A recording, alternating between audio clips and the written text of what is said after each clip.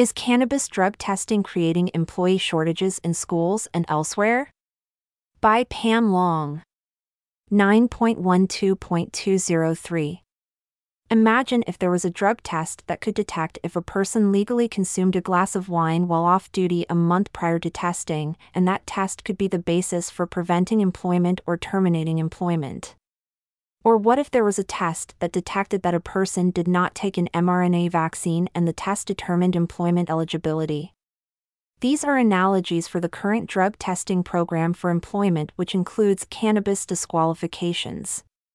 There is no breathalyzer test or blood test for cannabis that can scientifically or legally detect intoxication or impairment. DUI arrests for suspected cannabis use are based strictly on visual signs, with a drug test administered later. Recently, I attended a Republican event where an attendee remarked that the current school bus driver shortages in Colorado are due to too many people smoking weed. This article will address the topic of school bus driver shortages and how cannabis testing affects employment, without alienating people who use cannabis legally. The trite remark of too many people smoking weed does not adequately analyze a complex issue, nor offer a solution in a state where medical cannabis is legal for both medical use and adult use. Factors contributing to bus driver shortages.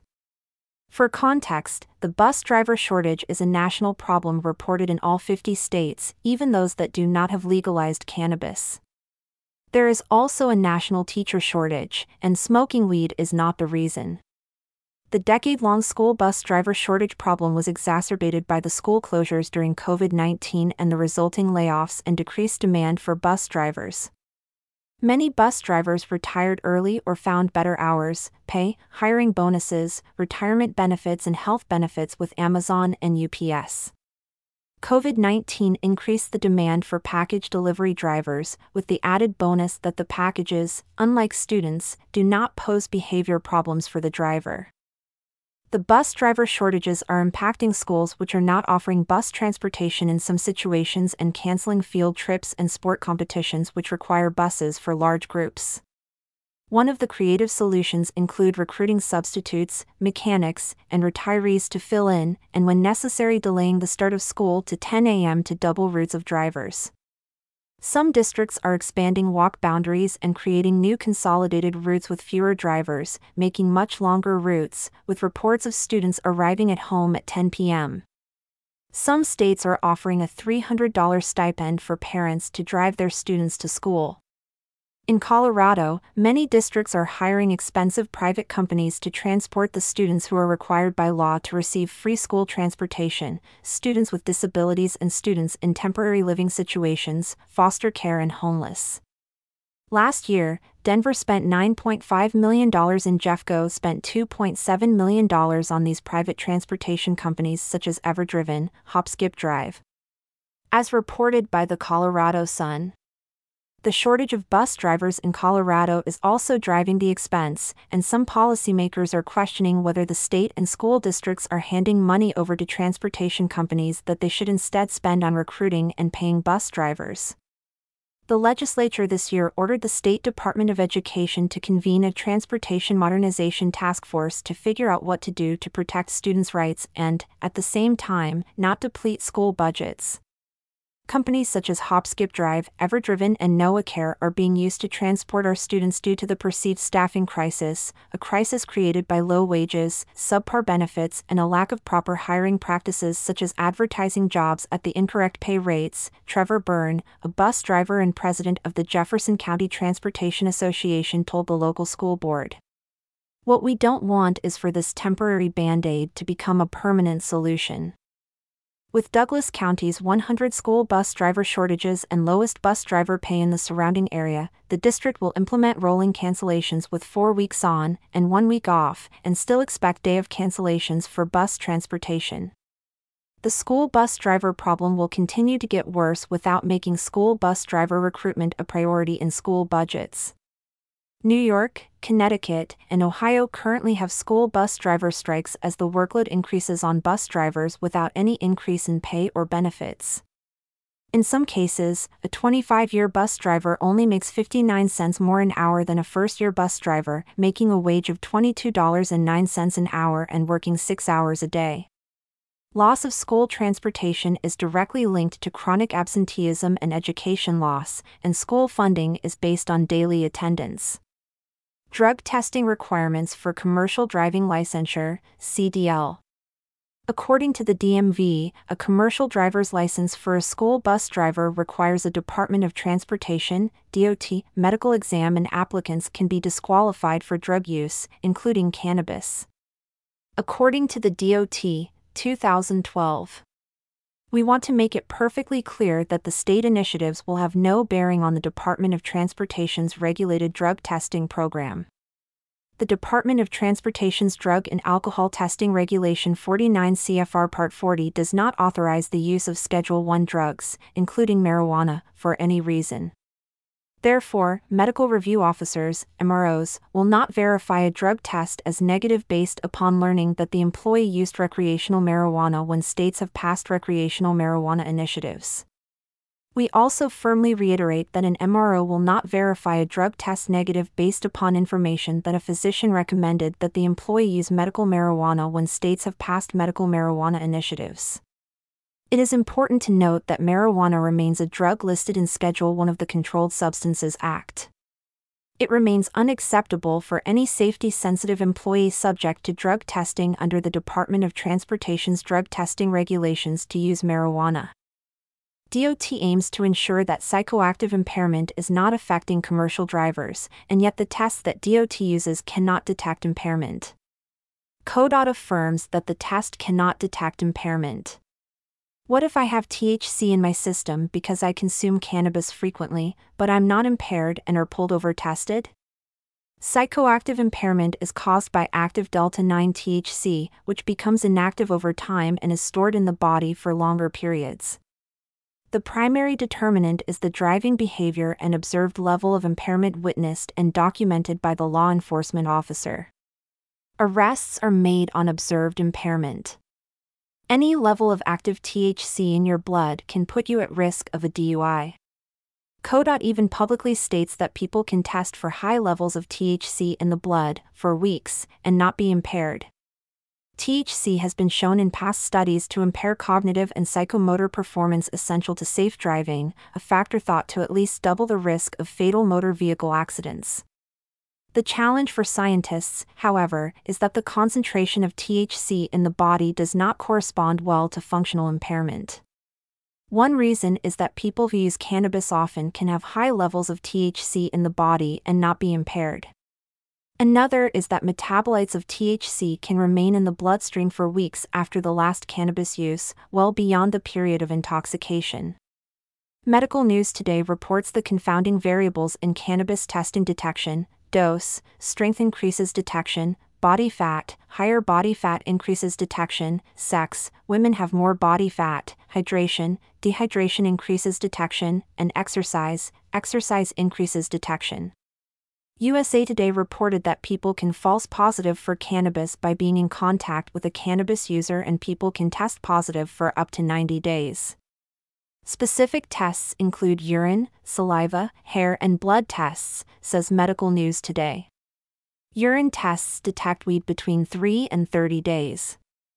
Saliva tests generally detect cannabis within 24 hours but have been known to detect cannabis for up to 3 days after use. Hair tests can detect cannabis for up to 90 days but can give false positives if the person being tested was recently in contact with a cannabis user. Blood tests detect weed for 3 to 4 hours. Employers, a positive cannabis test does not legally equate to intoxication or impairment. The short legal explanation by the National Association of Home Builders, NAB, answer on how a cannabis-positive test does not equate to cannabis impairment. There currently is no legally or medically accepted definition of what constitutes impairment or being under the influence of marijuana. Unlike alcohol testing, impairment by marijuana cannot be objectively measured by any scientifically proven methodology. Current testing does not identify intoxication, only the presence of marijuana metabolites or THC, the psychoactive ingredient in marijuana. There is also no dispositive and complete list of symptoms of impairment. Indigent Defense Services provides a longer biological explanation on how cannabis testing is inconclusive compared to alcohol testing. Blood concentrations of THC and its metabolites are not sufficient to prove impairment. Testimony about additional signs of impairment is necessary to prove impairment. The main reasons for the disconnect between THC blood concentration and impairment is that impairment occurs in the brain, not the blood, and the chemical nature of THC causes it to move throughout the body in a complex manner. Since blood and brain are different tissues, physically separated from each other, blood concentrations of any drug can only estimate the brain concentration and thus impairment. For alcohol, the estimation of alcohol in the brain from alcohol in the blood is fairly accurate, because alcohol is highly water-soluble and spends much of its time in the body within watery blood. However, estimation of brain concentration/impairment is very difficult with THC because it is more soluble in fat/oil than it is in water. This means that THC only spends a short amount of time within watery blood as it disperses throughout the body and deposits into more fatty tissues. High concentrations of THC reach the blood and brain shortly after smoking starts, causing impairment. Blood concentration decreases quickly after smoking stops, as no more THC is coming into the blood and what remains in the blood distributes into fatty tissue. The THC then stays in the fatty tissue for a long time, but small amounts will slowly leach out of fatty tissue and back into the blood over time, causing a continual low blood concentration. This low concentration of THC in the blood is not enough to cause the high concentration in the brain needed for impairment. Most blood tests show relatively low concentrations of THC. Since this THC in the blood can be from both past use as well as recent use, it is not possible to differentiate between the two or infer impairment. Impairment by THC is currently best detected from the symptoms of impairment. Society for Human Resource Management explains that employers need to understand that a positive cannabis test reflects only use, not impairment. Mr. Sample adds that tests only show whether someone has used marijuana, not if that individual is under the influence. What you need to remember is it doesn't matter if it's urine, oral fluid, or hair testing, it just reflects use, he says. It doesn't inform you whether someone was impaired or what their usage patterns are. The amount of tetrahydrocannabinol, THC, in marijuana determines its strength, and it can have vastly different effects on users depending on their body weight, method of consumption, smoking versus edibles, and patterns of use, occasional users compared to daily users, for instance. Society for Human Resource Management also explains the paradox in cannabis testing is that daily, high-concentration users can test negative, while occasional, low-concentration users can test positive.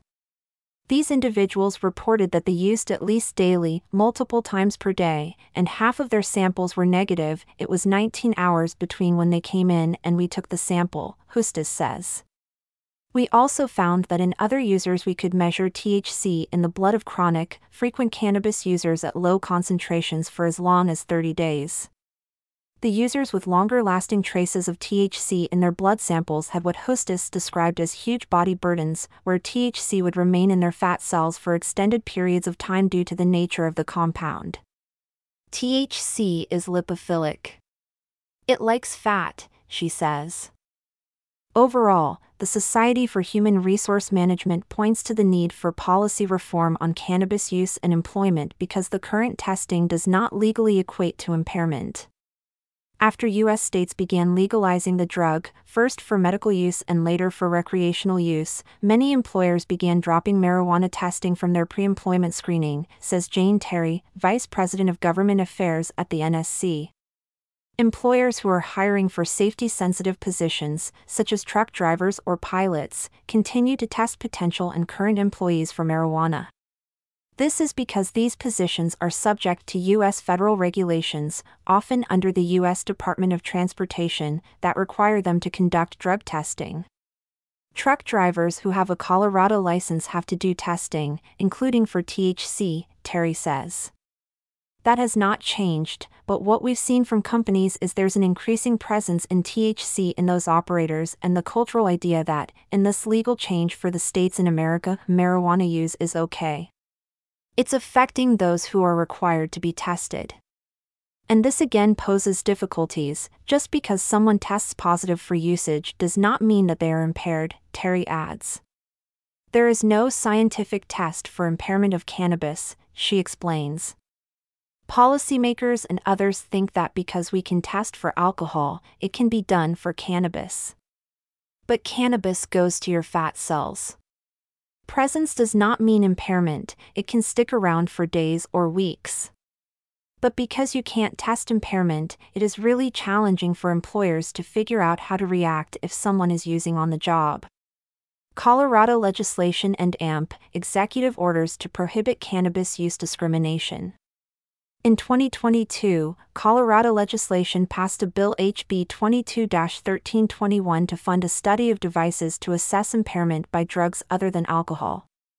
In 2022, Colorado failed to pass HB 22-1152 prohibit employer adverse action marijuana use, which would have prohibited an employer from taking adverse action against an employee or applicant who uses medical cannabis during work hours or adult use cannabis during non-work hours, with exceptions for employers with jobs that are dangerous and have occupational hazards.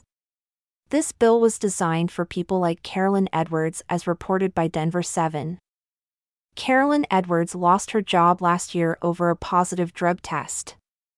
Edwards has been a nurse anesthetist for 35 years. She suffers from a genetic condition that causes extreme pain at times. To manage the pain, Edwards started using a CBD product known as Charlotte's Web. However, the THC from the product showed up in a drug test. "I don't use THC, I don't use marijuana.